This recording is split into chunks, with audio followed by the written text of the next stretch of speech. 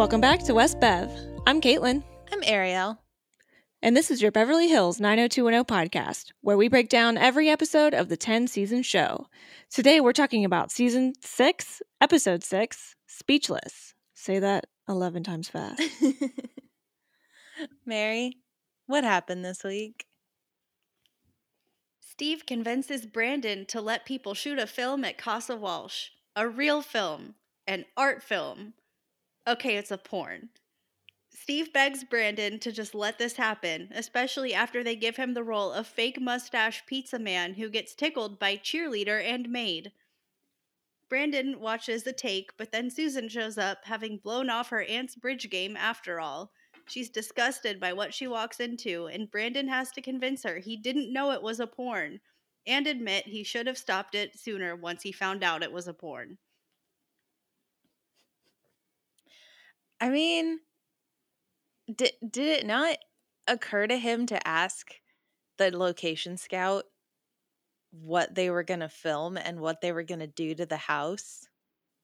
I guess not. I mean, because literally when Steve brings him over and is like, hey, this is a location scout, I don't know that I would have been like, oh, cool, what movie is this for? But at the same time, I probably would have been like, what famous actor is going to be at my house? And then if they say the names and I literally don't recognize a single one of them, I'm like, okay, what movies have they been in? And the second they start listing them and it's all, as David calls it, skin flicks, I would have been like, oh, I know what this is. But also red flags for Steve just meeting with a casual location scout. How does Steve meet with a location scout for pornography? How did that happen? He probably went online as Tenderheart and they thought, oh, that's your stripper name. We need to contact you. Just so ironic since Ian Ziering did end up going and doing Chippendales. Oh, did he? Yeah, he looks good in those photos too. That's a fun fact. Yeah. But yeah, I guess Brandon has gone over his house budget that he set for himself. And I love Nat being like, just ask your parents for money. They'll deal with it. Yeah, they're not going to say no. They didn't take you to Paris, Brandon. You're going to get more money. They gave you a house and a car. I think they'll be fine. Yeah, but I mean, honestly, this is a good chunk of change back in 1997, 6, wherever we are right now. $1,200 a day. And if it who knows how long this is going to be? We don't really know if this is a 5-minute film or a standard 90-minute film, right? Who knows how long this thing is? And so it's $1,200 a day, multiple takes, whatever. It could be at least a week. And if so, that would be a great chunk of change. Yeah, which I guess, talking through that kind of makes sense why Brandon's like, yes, I will do this. Let me sign that contract without asking any questions because right. A homie has to make mortgage or whatever. Yeah, I mean, because presumably he's paying for the mortgage, the utilities, the property tax, insurance, all the normal stuff you pay for when you, quote unquote, own a home. And technically the deed's in Jim and Cindy Walsh's name, so it's still in their name as far as all the bills and stuff, but Brandon's on the hook for it because they're in Hong Kong. And I'm just thinking about how much it must have cost to fix the house after he had the destroy the house party. That's got to be what put him over his budget. For sure, because Lord knows they couldn't just hand wave it and have Ray, quote unquote, do all of the fixing. Which is kind of a great segue because the next time we see this storyline, Ray is fixing the house because Steve wants everything in tip-top shape for when the film crew actually shows up. Exactly. Yeah, he's got Ray working on a chandelier. David is installing some speakers upstairs. And then this is when Steve finally admits that they're doing, I think he calls it an art film or something. And yeah, David's like, it's a skin flick. Mm-hmm. And they're this is the part where Steve almost gets made fun of, but also is just he's a train wreck, so I kind of want to see what happens. It's Ray and David give him a hard time, but A, this is super on brand for Steve, and then B, it's almost more entertaining than anything else. This is the kind of almost harmless Steve to where, yeah, is what he's doing questionable? Yeah, definitely. But is it wrong? The only thing he did wrong was just not be honest with Brandon about what it was. Yeah, I mean, that's honestly the biggest issue that I have with it is that he wasn't honest about the fact, like, Brandon gets completely shocked by walking in and having topless women literally just walking around his house. Right. And I honestly think that the worst part of even that, because like normal 19-year-old, 20-year-old boys are going to be like, oh my God, just like Steve. But this show makes everybody avocado heads, and Brandon has to be virtuous and be like, no, this is wrong and disgusting and immoral, and you have to shut it down. I mean, what's even interesting about this is that you would so Steve acts exactly as you expect Mm-hmm. for Steve. Who doesn't act how I would expect is Ray. Because of what we know about Ray is he doesn't really have any boundaries like when it comes to sex and things like that. He just happens to put up allow Donna to have boundaries, but we know he's skirted around it, right? So the fact that he just like hangs out and listens is weird, but also I'm like, nah, bro, you would totally be watching. Oh, yeah. I mean, they try and make David and Ray sticking around to be like, they're going to watch this blow up. I'm like, no, they're watching for the boobies. Right. Like any 19, 20, 21, well, I guess Ray is technically older, so he's seen boobies a time or two, but like, yeah, I don't know. I just feel like maybe David is the only one that reacts as I thought he would, where he just doesn't really care. Like, he's just like, this is entertaining because of Steve, but otherwise, whatever. You know what I just thought of? Things to do on a rainy day where Brandon and Steve and I think Dylan like hire that woman to come to their house. Mm-hmm. Haven't thought about that in a while. Yeah, I tend to push that one out of my mind. But like, so Steve knows what's up. David and Ray have figured out what's up. Brandon does not know. And so the next scene that we see with them is Brandon on campus talking to Susan, being like, hey, there's a film shoot going on at my house tonight. So, like, maybe we go get dinner and then go to the film shoot and, like, try and be extras or, like, just watch the magic happen. And what I kind of like about that is that this scene is immediately after we, the audience, learn what kind of film this is. So we're almost like giggling to ourselves as an audience, just thinking, haha, they're gonna be extras, like they don't know what they're getting themselves into, like hijinks ensue, like that kind of thing. So I kind of like the order of it and the editing that they did that, just because now we know stuff that they don't know, and it's just funnier that way. Yeah. And, like, I love their little banter going back and forth, like, especially Brandon thinking this is just like a regular old date. Yeah, like they're just gonna get dinner, then they're gonna go be extras, no big deal. I just love Susan being like, why are you pushing me so hard to be at your house when, like, neither of them know that eventually she's going to show up and be like, oh, he's pushing me to be here so that we can watch live porn together. Exactly, exactly. But I do appreciate Susan just being like, no, dude, I said no. Like, why are you pushing this? But we then learn because, like, I think they've done actually a really good job of making Susan have some walls, that she puts up. But Brandon's kind of like slowly, like, knocking them down bit by bit. And I think he's doing so in the right way. He's not forcing anything. He's just like, hey, I really like you. I like spending time with you. But if you say no, whatever, like I'll try again later or tomorrow or whatever. But she actually admits, and this is part of that wall being taken down a little bit, that she's embarrassed to tell him why she's saying no. And we get a cute little like dialogue here from Brandon saying, hey, I've got a sister. If it's a feminine thing, I get it. I could even help you probably, which is like can come off as mansplaining, but at the same time, almost the way he says it and the levity with it makes you think, okay, yeah, he really is just trying to be understanding here and keep it light, right? I really loved, like, right before that when he's trying to get her to go to the film shoot and she's like, why are you doing this? What is so special about everything? And he's like, there's nothing special about my house. It's just a split level Spanish style in the hills. Yeah. It's just like a 5-bedroom, 3,000 square foot, like Like, it's just this, like, tiny little flex that he's doing where he's like, "What? I have a Mhm. Spanish-style house to myself. I just want you to see it." You should see the brick on this house.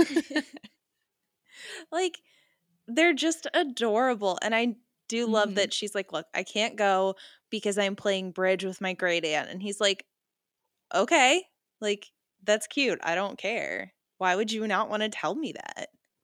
Yeah, and you can tell these are the early days, right? Because she's still trying to somewhat impress him, but she Mhm. also feels like, "I shouldn't need to impress you." Like, there's so much complexity within Susan that I love, but also, yeah, like, if anybody to say you have family obligations and it's totally fine, it's to Brandon, because he's like, "I love my family. I hang out with my family all the time. Me and Big Jimbo used to go to Lakers games," or, like, whatever. Yeah, he literally just, like, dropped. He's like, "You know I have a sister, right?" Yeah, like, and it's like he was really close with her enough to know about feminine hygiene and all this stuff. It's so cute that she's like, "Look, I have to play bridge." And he's like, "That's great. I love family." And then they kiss very intensely for a moment. I was like, Oh, yeah. "It fits." I mean, they're on the same page about how they kiss. They really are. I wrote that in italics. That means business. It was a lot.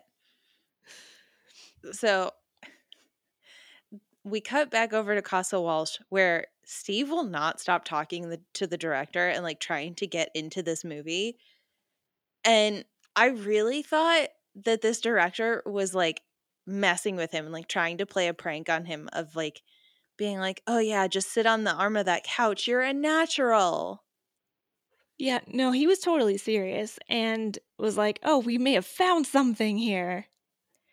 Yeah, I could not take any of this storyline seriously, and I don't think you're really supposed to either. So it kept throwing me off, but like the next thing, like Steve is talking about, like, "Oh, this is an opportunity of a lifetime. If I could be in this movie, this is art. This isn't just, whatever." And then they find out that the name of the movie is Topless Pizza Party 3.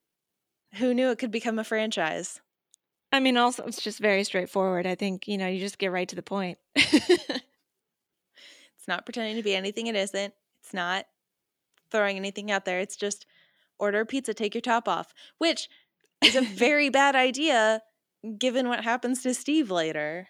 Exactly, which kind of makes me think maybe this movie is talking about symbolism in its title. It's like, yes, you're here for the sex, but we also want to talk about the danger of first and second degree burns. Yeah, right? What if this became a PSA? That's why there was a naked doctor. Oh my god. That's what they needed to do, was make this a porn PSA, a porn service announcement. Okay, but let's talk about how that would totally work. I think there might have been a Degrassi episode about that. Like, Of course there is. not full on porn, but like trying to be more real with your Mm, PSAs. I swear that happened on Degrassi. that's so funny. Yeah, I also love this little like scene that we get here because it's more David and Ray just kind of ribbing Steve a bit on all of this. I mean, Steve is just in his element. He's like, "I could dine on this for years." And Ray's just like, "Yeah, you could get VD from this for years." Like he's like they're just kind of making fun of him but also letting him just go. I mean, even the point where like one of the I guess makeup artist tries to like touch up David and he's like, "No, no, no, I'm not in this." And Steve's like, "He's not qualified." I honestly, Brian Austin Green just being like, really? Mhm. Perfect. Like, that was just like key acting of just like, Mhm. I really wish it wasn't filming porn behind your best friend's back in his house that like made all of these things happen. But yeah, like when Steve is like trying to lean on the couch and talk to the director, and David and Ray are just like behind him laughing in the foyer. Mhm. Like, I know. adorable. We get some good stuff and you can actually tell, and maybe this isn't true and I'm just taking this out of nowhere, but it actually seems like Ian Ziering is taking some like Jim Carrey acting notes, because like his movement and his like the accents and the stuff he does with his face, like it feels very 90s, like Ace Ventura, The Mask type of Jim Carrey acting. So I almost wonder if, like, just because those movies were really popular in the mid to late 90s, was Ian Ziering a fan, and was he trying out some comedic chops here? I could totally buy that, given, what we've seen with Steve before, and the fact that, like, Steve is just not a serious character. Yeah. Like, I don't remember what episode it was, but in my mind, I can picture that, like, head flip that Steve did.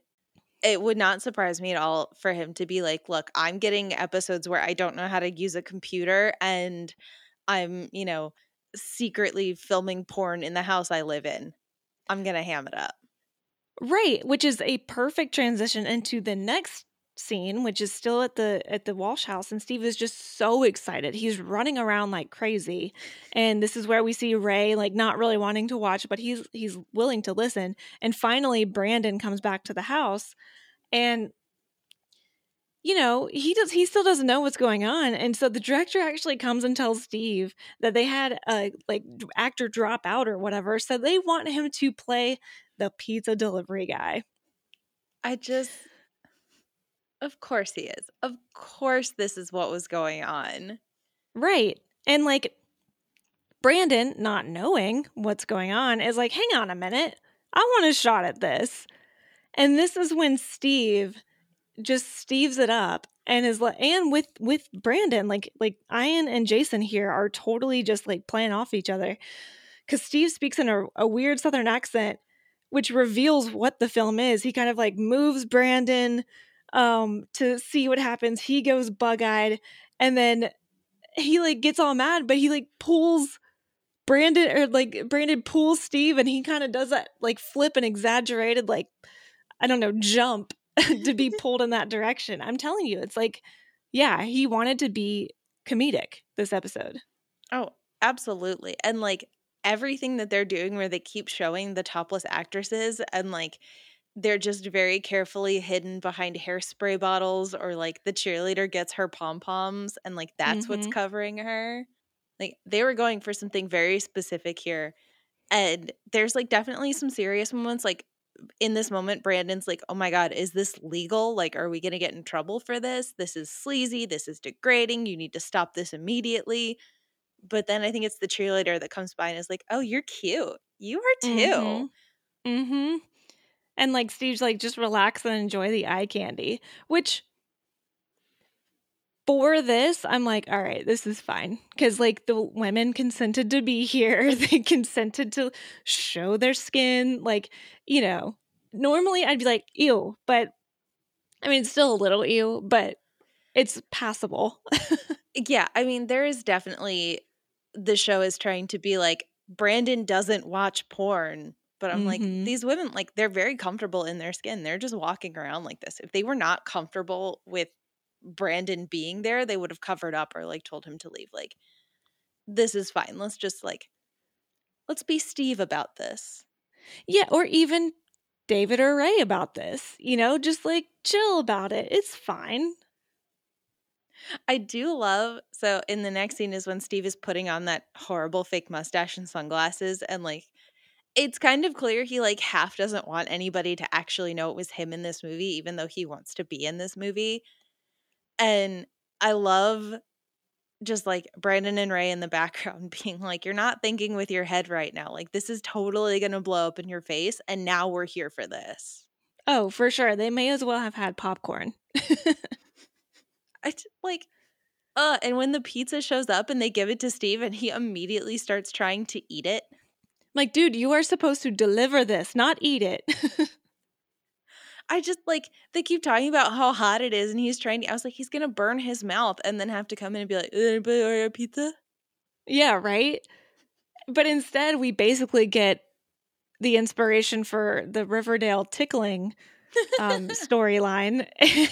And Steve comes in. It's classic like adult film where the ladies invite him in. They start kissing him and like being all over him, tickling him. He giggles a lot, straight up A laughs. lot. And then the hot pizza dumps all over him. So, since you brought up the Riverdale tickling, you have heard of competitive tickling, right? Not before Riverdale, I hadn't. Yeah, it's like a legitimate thing where, like, I don't remember all of the details of it, but they would like want guys to show up and they would like provide them with very specific fitness gear. And they were like, we just want to tickle you for as long as you can stand to be tickled, and we're going to film it. But it's not sexual, but we're going to film it and you're going to wear the clothes that we want you to wear. Did y'all see the documentary Tickled? No. I listened to the Dollop episode about it, and then the Dollop guys are in the documentary. Oh my gosh. So I don't remember all of it, but yeah, just like it being really fucked up when boys were just like, I feel really weird about this tickling video that I was in, and I want to stop being tickled now. And they're like, no, we're going to show you getting tickled to everyone you know and your dad. And Oh man. yeah, it was so weird. It's so weird. They're like, it's not sexual at all, but still be prepared to be humiliated forever if anyone finds out you did this. Man, that's like Shit's- blackmail. Yeah, it's wild. It like really tickling is wild. So yeah, when Steve just started getting tickled and they're like pulling his clothes off while tickling him, that is definitely what I thought of. And I was like, this movie just took a turn. Yeah. It's so weird. Like, cause yeah, he's super ticklish and you almost expect it from Steve, but also not, because Steve is all about bravado and confidence, but it's like false confidence, right? Mhm. Because like you said, he almost doesn't want people to know he's in this, even though he's like boasting that he arranged a porn to be filmed at his best friend's house. You know, it's like this weird thing where he boasts about certain things but wants to be secret about others. Mm-hmm. So you would think he would have the confidence to not be ticklish, or at least be cooler about it, you know? But no, he straight up freaks out and it's like, no, stop. And then pizza. All over him. And they end up like having to cut. And then they're like, all right, we're going to do it again, but we're going to get like the close ups or whatever they say. But this is the moment when Susan shows up because her bridge game was canceled. And Brandon tries so hard to get her out of this house before she can see what's happening. But literally every single room she turns in, there are naked people. From the men to the women. And I was like, oh, so there are more than just naked women. I forgot it takes more than just like random people thrown together to make a porn. Okay, but like, I feel like if it literally was just a topless pizza party where a bunch of women are not wearing shirts and eating pizza, the video would still sell. Oh, 100%. 100%. I It totally would. I really need to know what the naked doctor was doing there, though, if not to treat the burns from the pizza. Like, that's the only reasonable explanation. well, because he's completely naked except for like a surgical mask. And I think he had a stethoscope. Yeah. Or was he just happy to see us? So what is he supposed to do? Just like walk into the room and be like, yeah, I just got off my shift at the naked hospital. Right. We ran out of scrubs. Like, what? I don't know. But oh, man. Susan freaks out. She won't let Brandon explain. She's completely grossed out by the fact that he was working so hard to get her to his house, and this is what she came in on. So she just bails. And at this point, now that it's like truly blown up in Brandon's face, he's had enough, and he like rips up the check, tells them they need to clean up and get out of his house, and he goes to chase after Susan. Which we had already seen Brandon being mad, but then being like, okay, it's fine. So, you know, this behavior isn't out of character at all for him. Mm-hmm. You know, I think he just kind of was like, all right, I probably let this go on too far. I need to like shut it down. And he does. But part of me is like, I think he's really just doing this for Susan, because clearly he was like okay with it, but then he almost needed like a moral compass, or what he deems as a moral compass, to come in and tell him like, no, this is wrong. You should probably stop. And I think that fits in his character because, I mean, remember, I think it was at the very end of last season at Palm Springs when Jim and Cindy were leaving and like Brandon starts getting drunk. He's like going to Mm. try and sleep with Valerie. And then Jim and Cindy appear in the mirror and are like, what are you doing? Mm-hmm. Like sometimes Brandon just needs that external force to drive him back to the Brandon that we know and love. Exactly. Which is crazy to think how anti-Brandon we were, not that long ago, just a few short seasons ago. And now I'm like, Brandon's easily one of the best characters, like easily. Well, because he's really chilled out. Like, Growth. yeah. I mean, he like rips up the check and is like, so sue me. And I was literally sitting here being like, Brandon, they will. And you can't afford it, bruh. Yeah. But like, he doesn't like throw it at Steve. He doesn't scream at anybody. He's just like, look, this is done. I'm over it. I have to go. And he walks out and he doesn't catch up with Susan until she's back at her dorm room, at which point he's like, look, the shoot was Steve's fault. Like, I probably should have stopped it earlier, but like, I did not know that that was what you were going to come into. Mm-hmm. Yeah, and it's at this point where, Susan talks about her stance on pornography. She says it's revolting, but then she starts making comments about Steve. And even though, Brandon is somewhat on the same page with her about pornography, she's still like, well, but you're also like kind of hanging out with people who are totally fine with it and all this stuff. So she's trying to say like the company you keep is you like whoever you associate yourself with also kind of becomes your identity as well, which is true. Mm-hmm. I think the larger friend group you have, the more differences you may have. But I do think that, if you are in a small group, you do tend to take on each other's interests and behaviors and stuff like that. But then Susan calls Steve a pervert and then brings up the fact that he cheated on a placement test, his math placement test, and then calls him a bonehead. So Susan is very anti-Steve right now. Yeah, and like apparently the math department like talks about Steve behind his back. Like she's being very antagonistic against Steve. And Brandon's like, look, he's dumb. Like his actions are stupid, but you don't get to just say these things about him. And Brandon turns to leave. He's like, I'm not going to stand here while you make fun of my friend.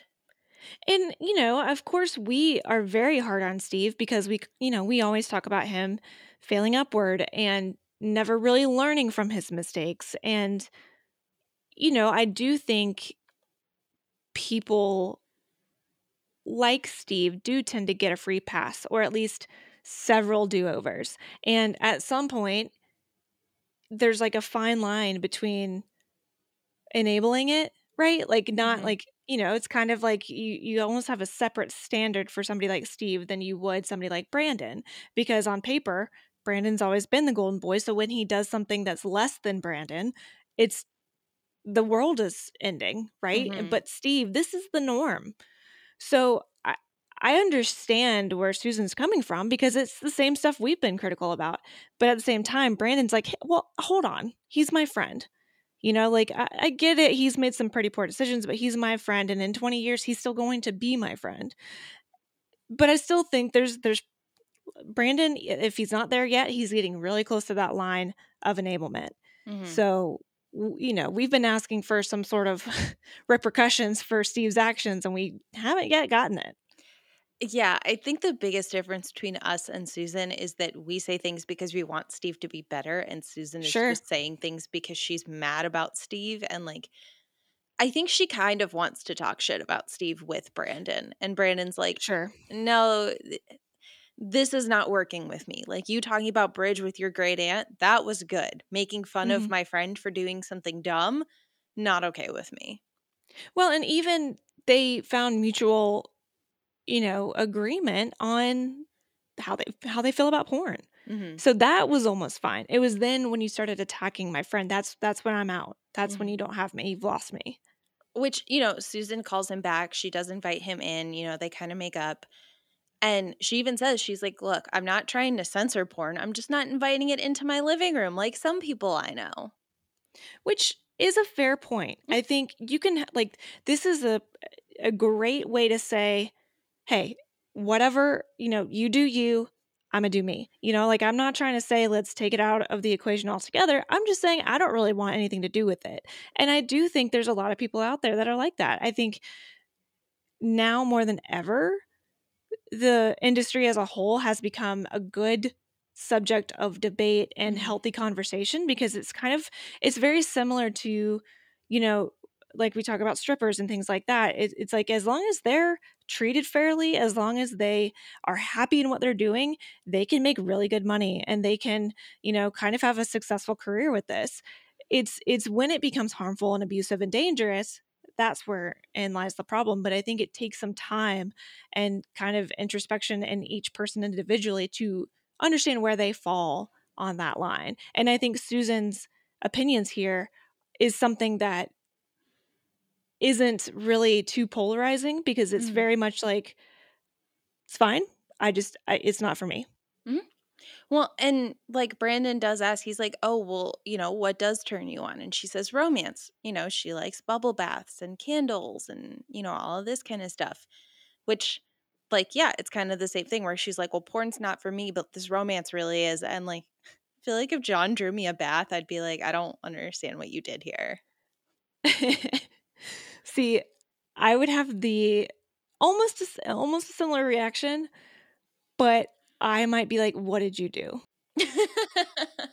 Like, because I think Nate, he would go as far as saying, you should go take a bath, to relax. You deserve it. And I'd be like, okay, yeah, that sounds cool. But if he specifically did it without asking and set everything up, I'm like, all right, what do you have to be sorry for? Like, well, and I love that Brandon's like, I can go, like, I think Susan says she'll run a bath and Brandon says he'll light candles. And I'm like, oh, Susan wants to take a bath with Brandon? Damn. But then I thought, like, wait a minute, you guys are in a dorm. You're going to have the tiniest bathtub. This is going to be so different. It's going to be like, when you put like real little kids into the bath and you only put in like 6 inches of water. Mm-hmm. That's what's going to happen here, because they're just not going to be able to fit. Oh my God, they're going to just be cold. The water's to their ankles and their knees are just up against their chest and they're just staring at each other. Just like, I mean, the faucet's really digging into my back. Maybe we can like try something different. No, I have my space over here. Like, I can't move my knees. Mm-hmm. Oh my gosh. At least they're on the same page. No, honestly, it was really adorable. And like, truly, when she was like, we could take a bath, I was like, damn, girl, like, I am for Susan and Brandon. And I do love the next morning he wakes up and she like left a little note on her pillow. It's like, went for a run.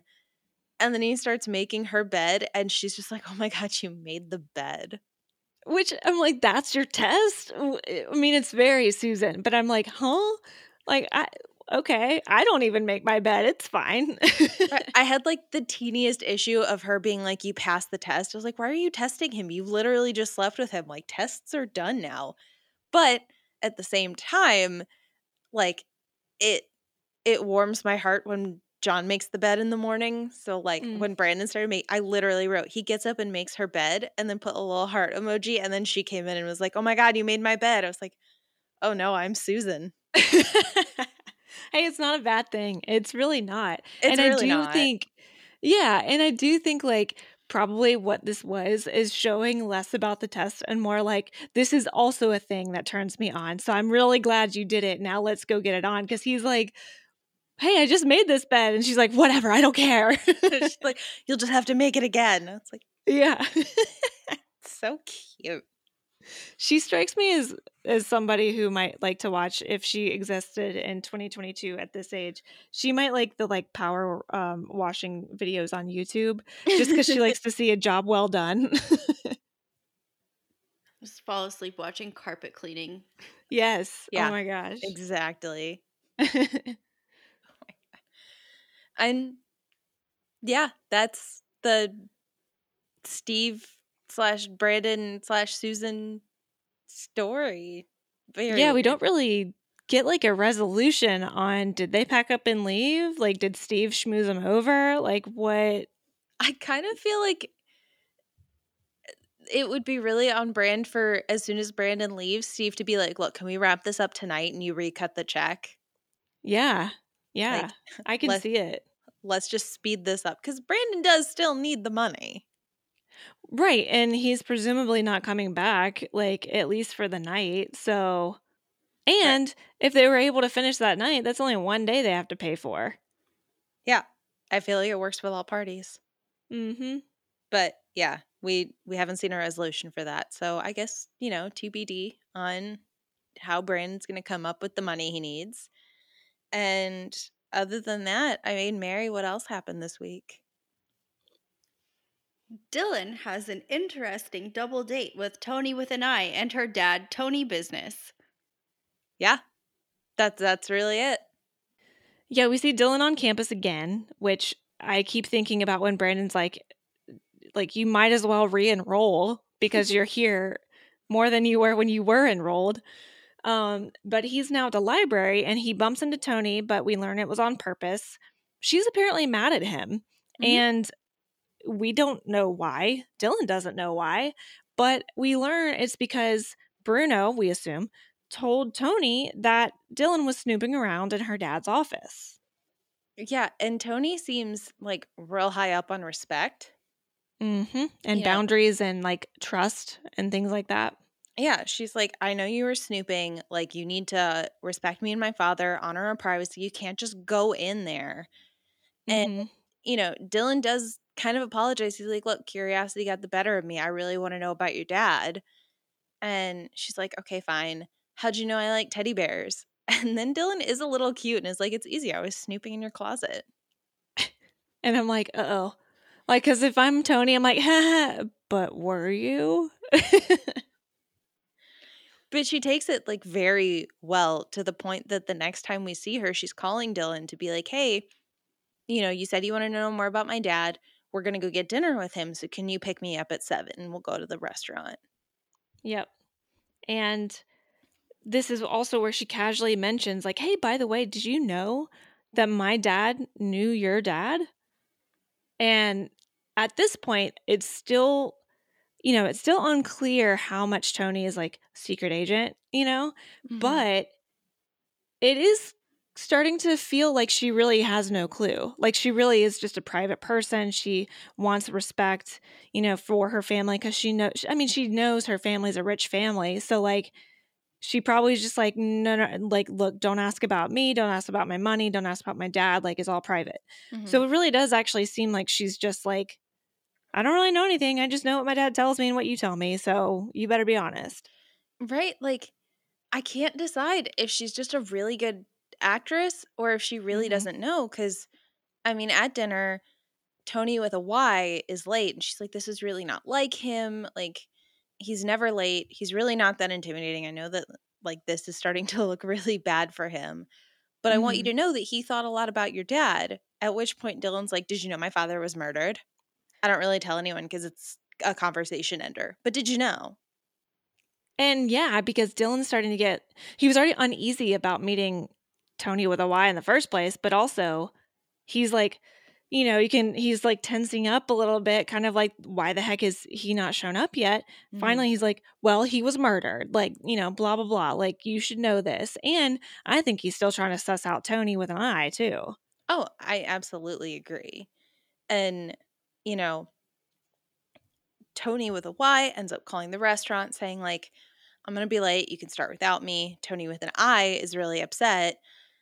And then he ends up missing the entire dinner. And she's like, no, he is paying for this because this is unacceptable. But then the restaurant comes back and is like, hey, your dad's on the phone again. And I really thought that we were going to end up following her to the phone and being like, yeah, Dylan brought up that his dad was murdered. It's totally working. Or, whatever. Like, that's what I was expecting. I was not expecting her to get called to the phone, which who's on the phone with her then if 5 seconds later her father and another man show up and sit at the table? I mean, it's got to be Bruno, right? It has to be. Where was he this episode? Exactly. When Dylan is walking across campus with the bag at the very beginning, I was like, ooh, what did he bring Bruno today? Right. That looked more like takeout. Yeah, the way he was holding it, it looked like he was holding like a clamshell. I was like, I hope it's breakfast tacos. Yeah.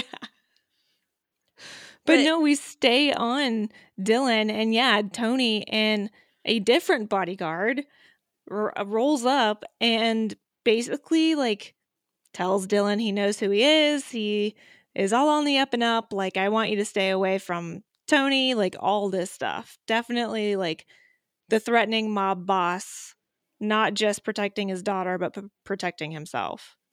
meanwhile, Dylan is over here being like, I want you to give yourself up or die. Your choice. Yeah, this 19, 20-year-old is just like, hey, mob boss, I'm better than you. You're going to do what I say. And Tony is like, hey, remember that time that guy I know hung you out of a tram over a mountain? Yeah, that was me. Yeah, that's the kind of stuff that's how you threaten someone, right? Yeah, and Dylan keeps saying, like, well, I have everything I need to put you away, which is such lies because if he did, I feel like he would do something about it. Like, Yeah. I don't understand how Dylan's like, the FBI didn't do anything, so I have to do it myself. But if I die, then the FBI is going to do something about it. Like, it's a very circular argument. It's very, yeah, it is. It's such a mess. Like, Dylan's like, I'm going to get you in trouble for murder with the FBI. My murder. They'll never see it coming. It reminds me of that meme where the guy is like hunched over and he's like, ugh, call an ambulance. And he pulls out the gun and is like, but not for me. I mean, that's essentially how this goes. Like, Dylan's trying to like shake down a noted crime lord, basically. And then Tony's just like, bro, real talk, you don't stay away from Tony. I'm going to have my buddy here like shoot a little higher or whatever he says. Mhm. And it's revealed this really long gun with then a silencer on top of it. So it's like it reminded me of the guns in the cartoons that then when you pull the trigger, the little flag comes out. Bang. Yeah. I just love, And yeah, this guy has this big silencer, and Dylan's just like, oh, really? Because I'll shoot him right back. and he's just got his little tiny gun. Also, even with the silencer on, when the other guy cocks it, it's like it's the loudest thing I've ever heard. Don't worry, we're just opening up seltzers. It's fine. Right. And I love, like, Dylan points the gun, and Tony's like, you wouldn't do anything that stupid. And me, the audience, is going, you don't know Dylan. Right? Right? And then Dylan's like, you wouldn't either. And it's like, do you like that's why they put on a silencer, my guy. Mhm. Like And I like this scene ends with Dylan being like, I'll leave, but I won't go away. I'm never going away until you're put away. It's like, you sound like a child. well, it sounded like Jake Peralta from Brooklyn Nine-Nine trying to come up with an excellent like I caught you thing. Like how he's always tried with Doug Judy and failed. I don't know. I guess Dylan does leave and he just leaves Tony at the restaurant with Tony because, like, the last scene we see with them, Tony with an eye comes to Dylan's house and is like, I know what you're doing. I know you used me to get to my dad. He told me everything because, of course, he would. Yeah. Like at this point, he just wants Dylan and Tony to be away from each other. So of course he's going to be like, yeah, you should know the truth, which none of this is a lie. Like, I No. think that's important to point out. Like, Dylan's like, well, you know that your dad would do anything to keep you away from me. But it's like, okay, but where's the lie? Like, he didn't say anything that was untrue. And the only thing here is that Dylan says, like, he finally reveals, like, well, your dad killed my dad. So that's why the vendetta exists. And she just doesn't ever think that her dad would actually kill someone. Which, to be fair, like, we don't really actually have proof that that happened. Like, Dylan says Yeah. he has something in the lockbox, but all we know is that while his dad was in prison, he told his cellmate that Tony Marchette put him in prison or that he was going to turn evidence against him. Like, we don't actually have total proof that Tony with a Y murdered Jack McKay. Yeah, we just have verbal confirmation. Yeah. I'm still on Okay. team Jack McKay faked his death. I mean, it would make me really sad to find out that Dylan has believed for so long that he knows who murdered his father, and then like find out that that's not the case and his dad just died as like collateral damage or something. Like, that would make me really sad. But yeah, I am not on this whole Tony Marchette killed Dylan's dad, and this is like very star-crossed lovers of them. Like, this is Romeo and Juliet. Someone's dying in the end.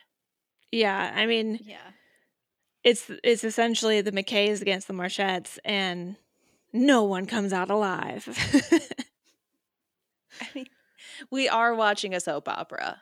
Like, Yeah, I mean, I can neither confirm nor deny any events that take place. This is weirdly one of the very few storylines that I remember everything. So I'm having to stay so just objective here. All will be answered. I'll just say that. like I don't know how they're going to come out of it, so I'm just going to make a bold guess that Dylan kills Tony with a Y, and then he finds out that it wasn't the case, but Tony with an I doesn't prosecute him, but then like 3 seasons she's going to come back and be like, you killed my father. She basically turns into what's her face in the Thor series, like the sister. She turns into Hela. Oh. Like she just like she's been so ignored. Like she's finally. I'm like, no, it's I'm the villain. I mean, that's definitely very like Riverdale, Buffy, like big bad kind of TV show versus Yeah. this, where like she comes back and she's like, I'm just gonna make your life a living hell. She's Daddy Mhm. Lodge. Oh my god, yeah. She's Daddy Lodge if Veronica Lodge became Daddy Lodge. Which I would be okay with. I kind of would too. Oh, but yeah, I mean that's how we end them too. So like there's a lot of build up in this episode that we're not getting resolution for at this Mhm. point. Which I think is a perfect segue to talk about what the gals did this week. The gals get their own version of a spiritually healing road trip that's supposed to be a spa, but after a bit of car trouble, they end up with nuns. The convent has a rule about no talking from sundown to sunup, which turns out to be a good thing because Kelly cannot stop being mean to Valerie.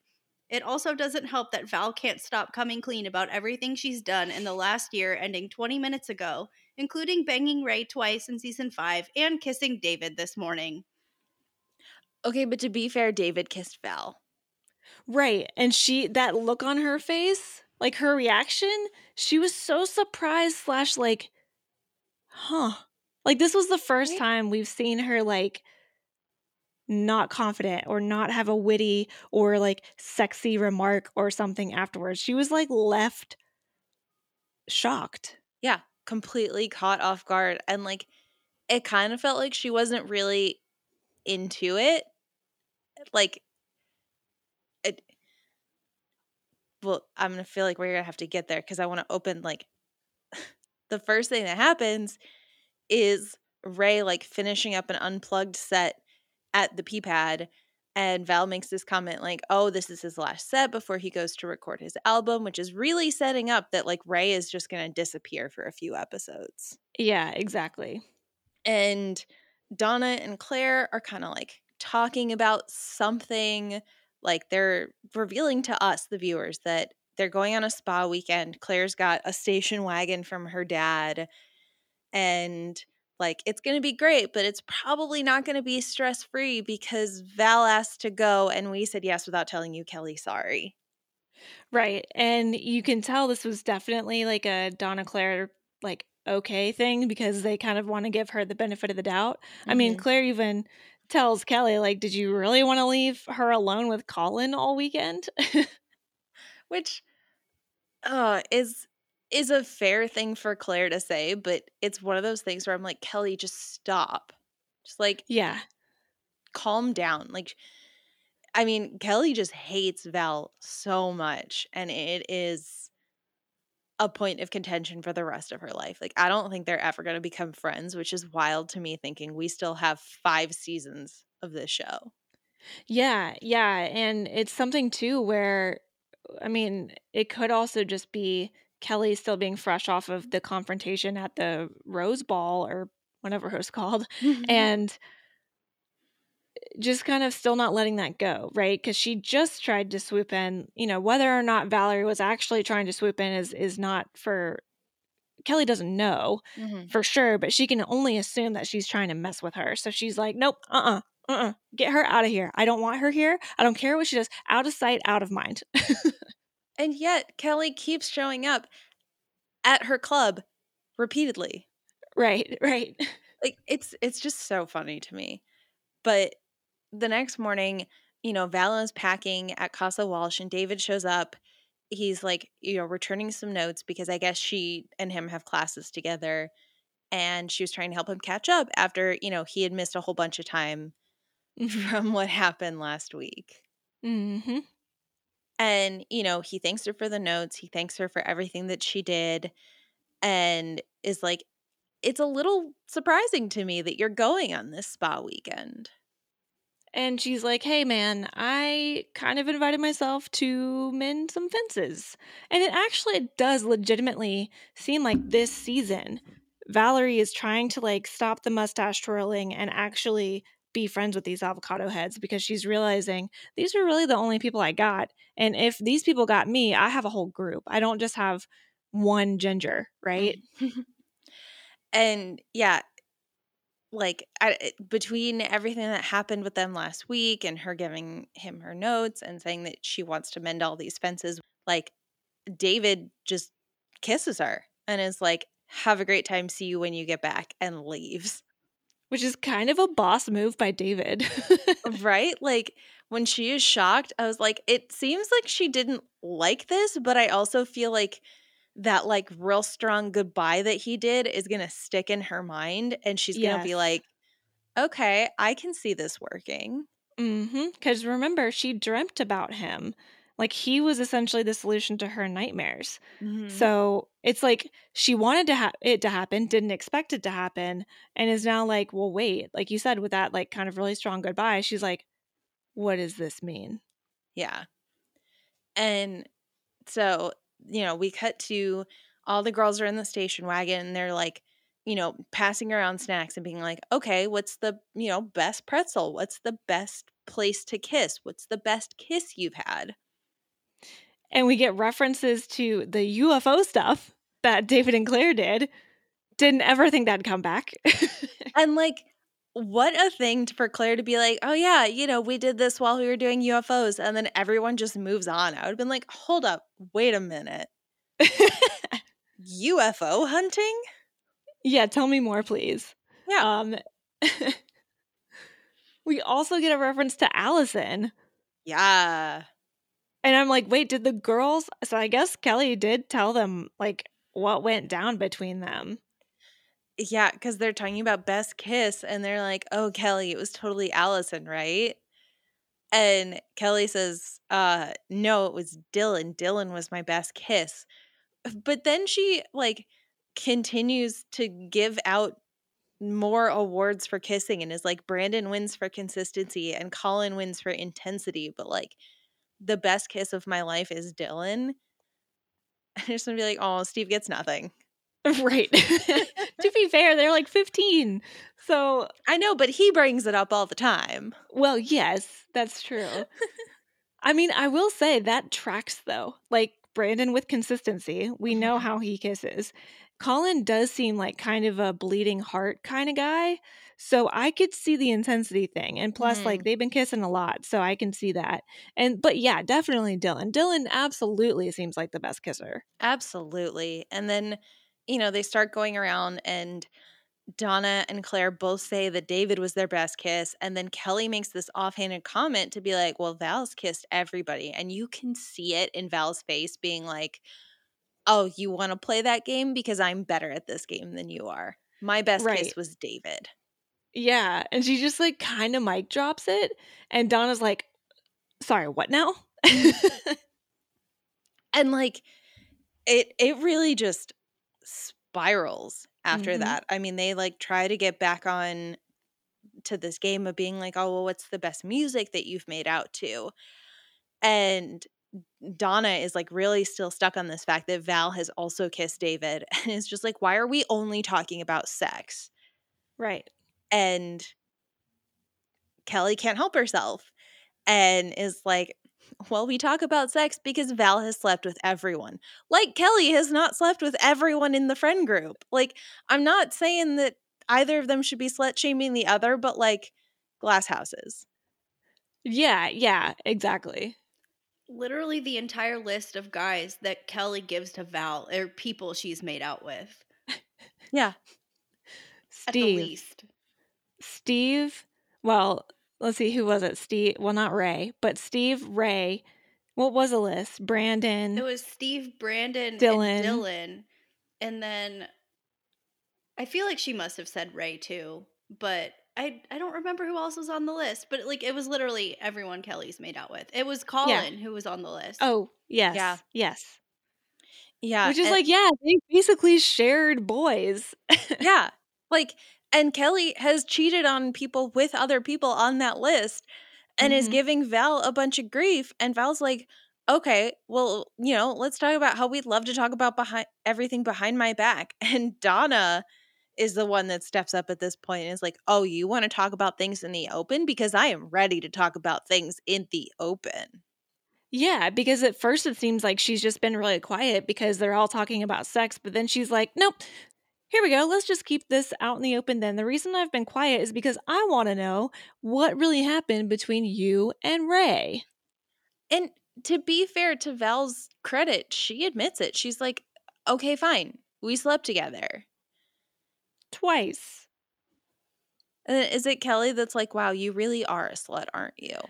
Yes, and you can tell this is totally 90s, totally early 2000s, where slut shaming each other is the norm and not at all bad or in poor taste or anything like that. It's just, that's just what you call each other. Yeah, and they're just being so horrible to each other. Like, this is blowing up because then Val says that Claire knew, at which point Kelly is like, well, why didn't anybody tell me?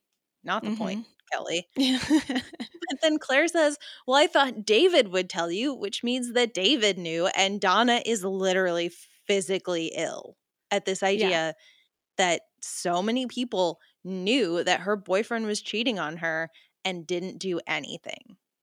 Right. And to be fair, I think we talked about it at the time. It is a really weird position for Claire and David to be put in because they don't want to do anything to hurt Donna.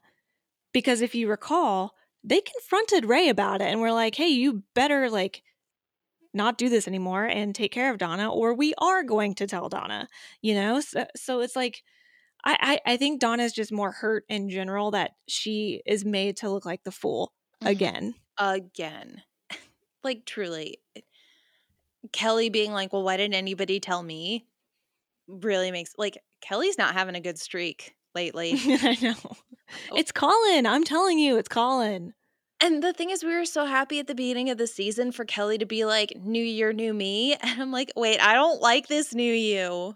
I know. It's like there's certain things that are good, other things that are terrible. Yeah. And like, they actually do get out of the car because Donna feels like she's going to throw up. And Kelly and Claire are like, look, we'll go to the spa anyway. It'll be really nice and relaxing. And we don't have to talk to Val. And Val is literally sitting in the car being like, I can hear you. And when they get back in the car, Claire tries to start the car, but it won't start. And they still somehow blame Val because she's been sitting in the car the whole time. Blows my mind. They're just like, you did this. I don't know how you did this, but you did this. Yeah. And I love that Claire is like, I'm just going to get under the hood. I took a class on mechanics one summer because of course she did. And to be fair, out of all of the ladies in this car who I thought could have fixed a car, my money would have been on Claire because she is an intellect. So my money, I feel like, would have been on Val, actually. But then Val, like, refusing to fix the car until they all talk to her and then her fixing it. But then Yeah. at the same time, I feel like that would somehow validate them being like, well, you broke it just so that you could fix it and be the savior. Right, right, right, right. But it doesn't matter because a nun pulls up. I never, like, I could see the car trouble happening. I could see them getting in a car accident. I could see them getting lost, whatever the case may be. Could not have guessed a nun would show up. And Donna's like, oh my God, you're a godsend. Yeah, because of course. Of course. But so this nun is like, look, we'll go back to my convent. You know, one of the sisters is a mechanic and she'll help you fix your car. And until then, you can like at least hang out with us instead of sitting Mhm. on this mountaintop by yourself. Right, right, exactly. And of course, Donna like charms the nun with doing the Catholic stuff when she walks into the convent. And Sister Alice is this sister's name. You know, she's like, "Oh, bless you." And I just feel like Donna really fits in. And Donna fits in so much. Like, I the nun stuff was a little weird to me, but like it worked.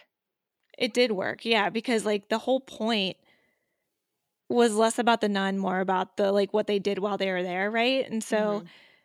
you know, it starts off, they get into a room that Sister Alice takes them to sleep for the night and all that.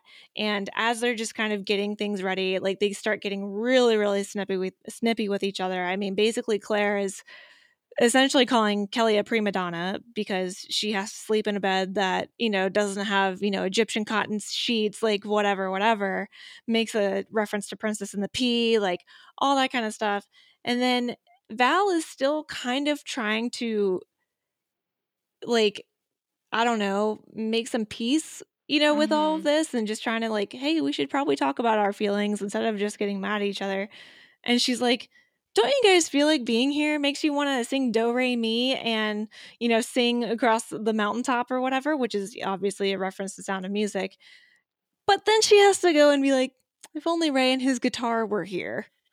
Like she sometimes it does feel like she's taking a step forward and then just like digging her own grave. Like, girl, Mm-hmm. stop digging. You have gone far enough because yeah, Donna snaps at her and she's like, how long are you three saints going to keep beating this dead horse? Forgive me, for I have sinned. And Kelly's like, yeah, you have. I gotta say, loved Val being like, I'm sorry, I heard about someone getting with someone's boyfriend while she was in France. Yep. Like literally, you cheated on your best friend with Dylan. And that's her best kiss. Yeah. Yeah. Oh, I didn't even think about that. See, it could have been so many of their kisses, though, that involved cheating too, because it also could have been the rollerblading kiss. That was my next thought. Oh my God. And thankfully, this nun comes in and is like, hey, I didn't tell you. We take a nightly vow of silence. So, shh. Yeah. Remember, God is listening. That would have worked so well on me if she was like, God is listening. Goodbye. I'd be like, oh my God, I really do have to like silence my thoughts. I'm just not going to think anything for 12 hours. Right. Like, go straight to sleep, skip dinner, don't talk to me. Which, like, they've started this little silence vow that the nuns do, and like, good on them. They Mhm. actually take it to heart, right? But all of a sudden we hear a phone ring and I'm like, hold the phone, literally. You guys had a damn cell phone the entire time and didn't call a car, like a tow truck? Right? You didn't call AAA? Yeah, or whatever equivalent there was back then if there wasn't AAA. I don't know the rules, but I do know the rules are if you have a phone, you use it. Right? Like, call Claire's dad, call Colin, call anybody. Mm-hmm. But yeah, the phone rings. It's Kelly's cell phone. They're whispering. She's like, I don't know what to do. And they're like, well, answer the phone. And it turns out it's Colin, who literally just called to be like, hey, I miss you. I don't really have a lot of time, but I just wanted to check in and see how things are going. Because his art dealer, Claudia, who we remember from that time that Kelly answered his phone and wrote down Claudia. But Claudia shows up, and when Kelly hangs up the phone, we stay on Colin instead of going back to the convent right away. And Claudia gets real close to Colin and is like, "Oh, hey," and starts kissing him. Yeah, she basically makes this comment about how, like, Colin can roam, but remember who treats you the best. So essentially, like, Colin is in a open relationship of some sort with Claudia because it's just so problematic. It's like she's trying to like, what's that phrase with the clip its wings thing? Is like, let them fly, but clip their wings, kind Oh, of yeah. situation. Like, you can go be with whoever, but just remember who owns you, is essentially what she's saying. Yeah, there's definitely like a power dynamic thing going on here. And it's just so ironic to me how many times people can cheat on other people in this show and then still like give Val grief about it, or like Mm-hmm. Well, and at this point, I don't think Kelly definitely doesn't know about this. absolutely not. There is no way that Kelly knows. Yeah. But we go back to the convent where everyone's eating dinner and there's just voiceovers where like the nun is making comments about like, "Oh, these girls are so sweet. I wonder if any of them are virgins. Are girls virgins anymore?" So weird.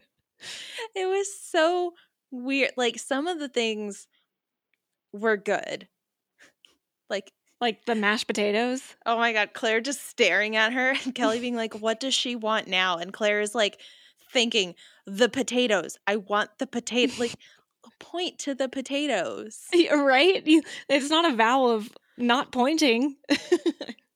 And then Kelly's like, "I hope those potatoes go straight to her thighs." Which I'm like, please, I love potatoes. I will eat all the potatoes. Right? It's like, this makes me want potatoes. God, I love potatoes.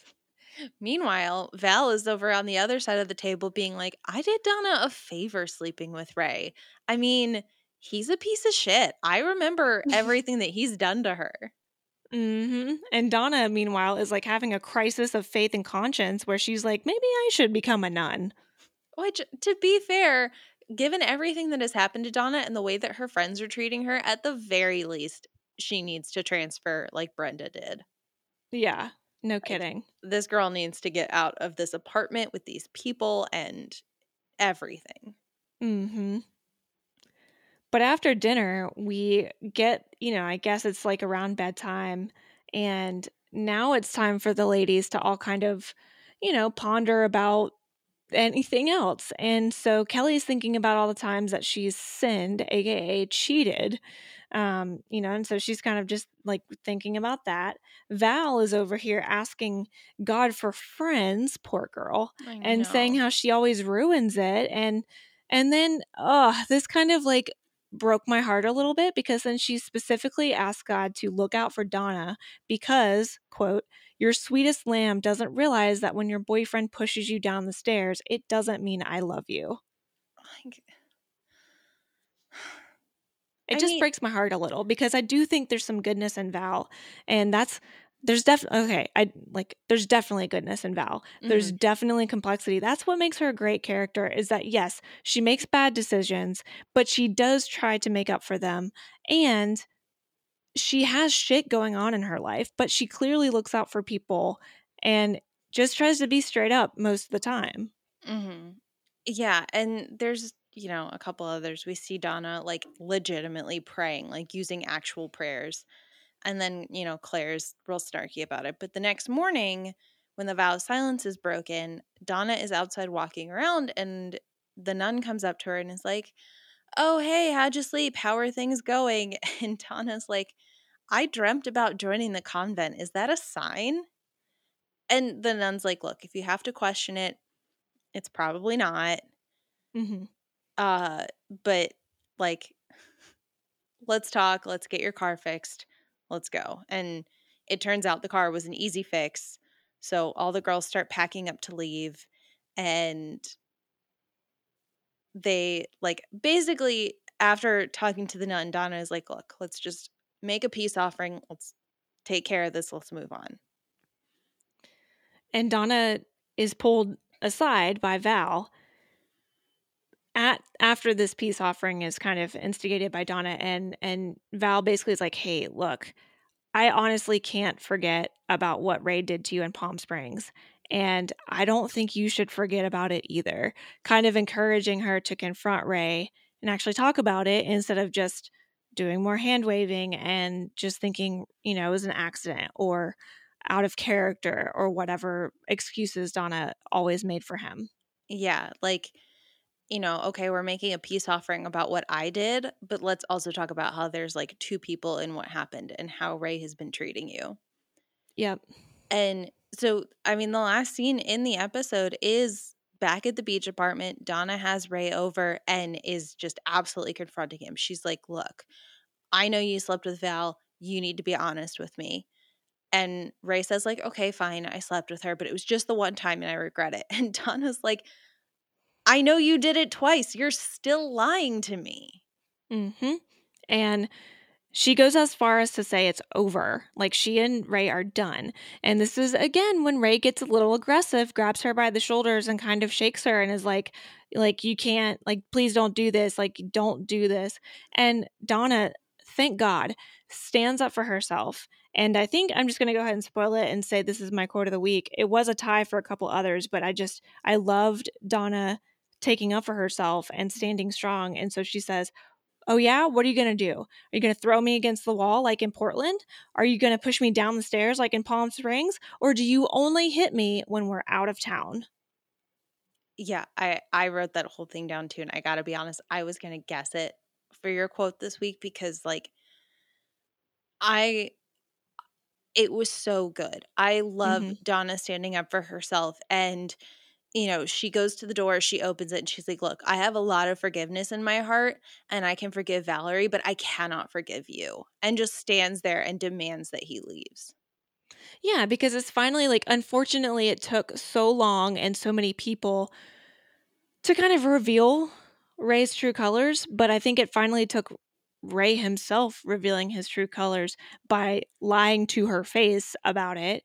And now Donna has all the information for her to be like, look, you lying to me is not okay. You sleeping with my friend is not okay. But what's really not okay is the fact that you abuse me. So I'm not putting up with this anymore. You can leave.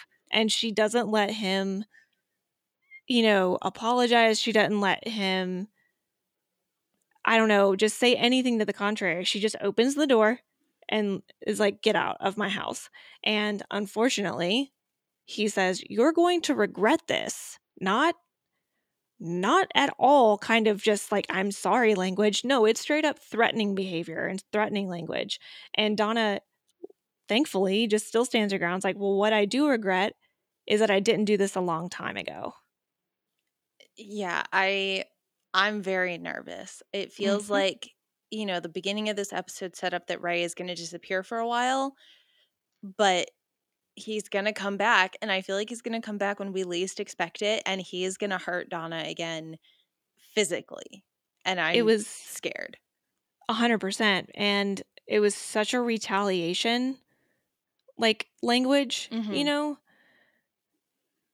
It's threatening. It's got vibes of retaliation. This is partially what makes those who are abused afraid to come forward. Mhm. Oh, yeah. I mean, it's kind of wild to me because like Ray was a piece of shit last season and like Mm-hmm. he was cheating on Donna, he was physically abusing her. And then, we get this whole thing at the beginning of this season where she talks about how they've had this amazing summer and he's getting along with her family and he's like really getting his music stuff, but still they're making time for each other. And then she breaks up with him because she finally understands everything that he did to her and he's right back to threatening her. Like it's it's a true cycle of abuse and I Mm-hmm. wish I could believe that she's getting out of it and is moving on, but I don't feel comfortable.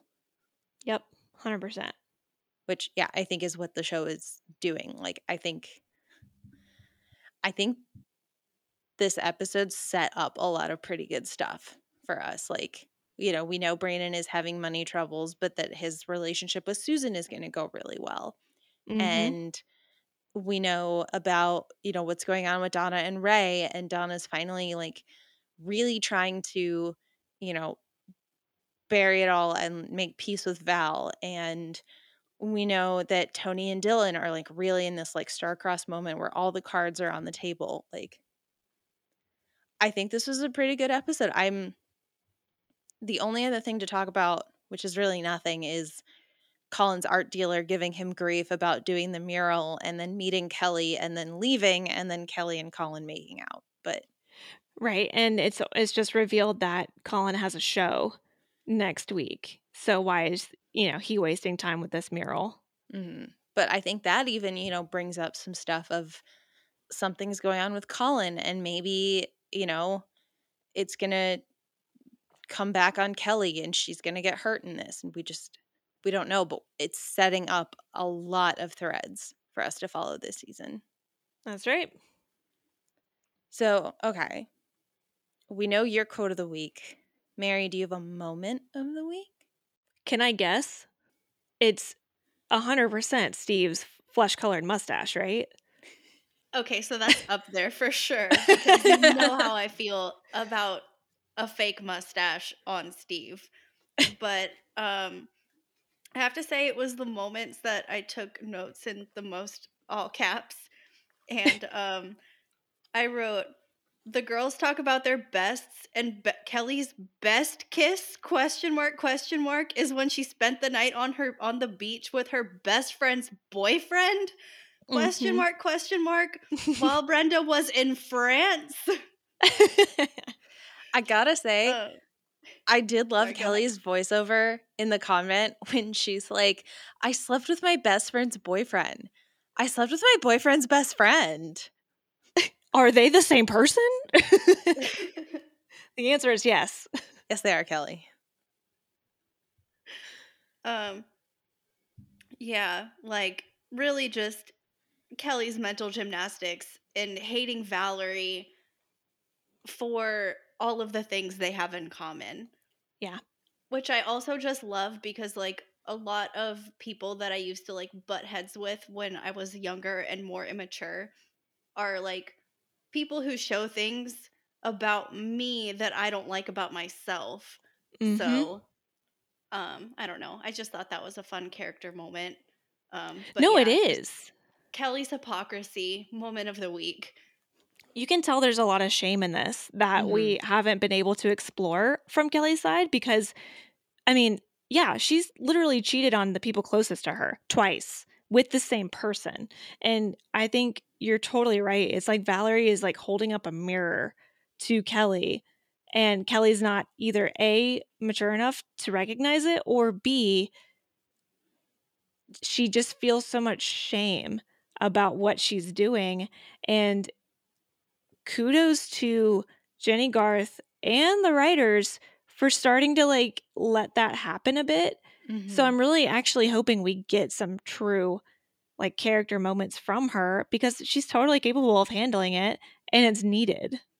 Yeah, she definitely needs to confront these things in herself. And hello, writers, she's probably in like psychology 1104 at this point, so she can turn this inwards a little bit and do some self-improvement. Pretty please, for sure. Thank you. Yes. Yeah, I feel like that's kind of a really good segue. What's next week's episode? Do you have it pulled up? I sure do. Next week we have season 6, episode 7, Violated. That's what it's called. I don't like that. Yeah. Might as well have been called Yikes. Right? Ugh, that makes me uncomfortable. I mean, I like kind of look forward to it given what they've brought up in this episode, but I also feel like titling the episode Violated doesn't sound, I mean, but it could be anything because last episode was called Lover's Leap and it went the way it did. Like, right. Like, I totally don't trust anything anymore when it comes to the titles. I don't either. I will say my last comment about the episode was the director who directed this episode, he actually directs quite a few of the episodes that we are going to get in the future, but also he actually he's credited as a producer as well. So he's been involved pretty much like, from this point forward in a lot of episodes producing wise, but then has also directed a handful coming up. So I don't have any complaints and or really like crazy like high moments from the directing, but I did think the flow of this episode was really, really strong. Yeah, I agree. I'm okay with that, being that like this guy directs a couple of episodes and is credited with like production as well. Yeah. He also, side note, directed a bunch of episodes of Dawson's Creek, handful of episodes of Buffy, and is still handling a lot of stuff, a lot of TV these days. So he's had a long career. I love a lot of Buffy's directors, so I'm okay with that. So yeah, I guess we'll find out what that is next week. And until then, you can follow us on Twitter and Instagram at Back2Podcast. Yeah, just shoot us over an email.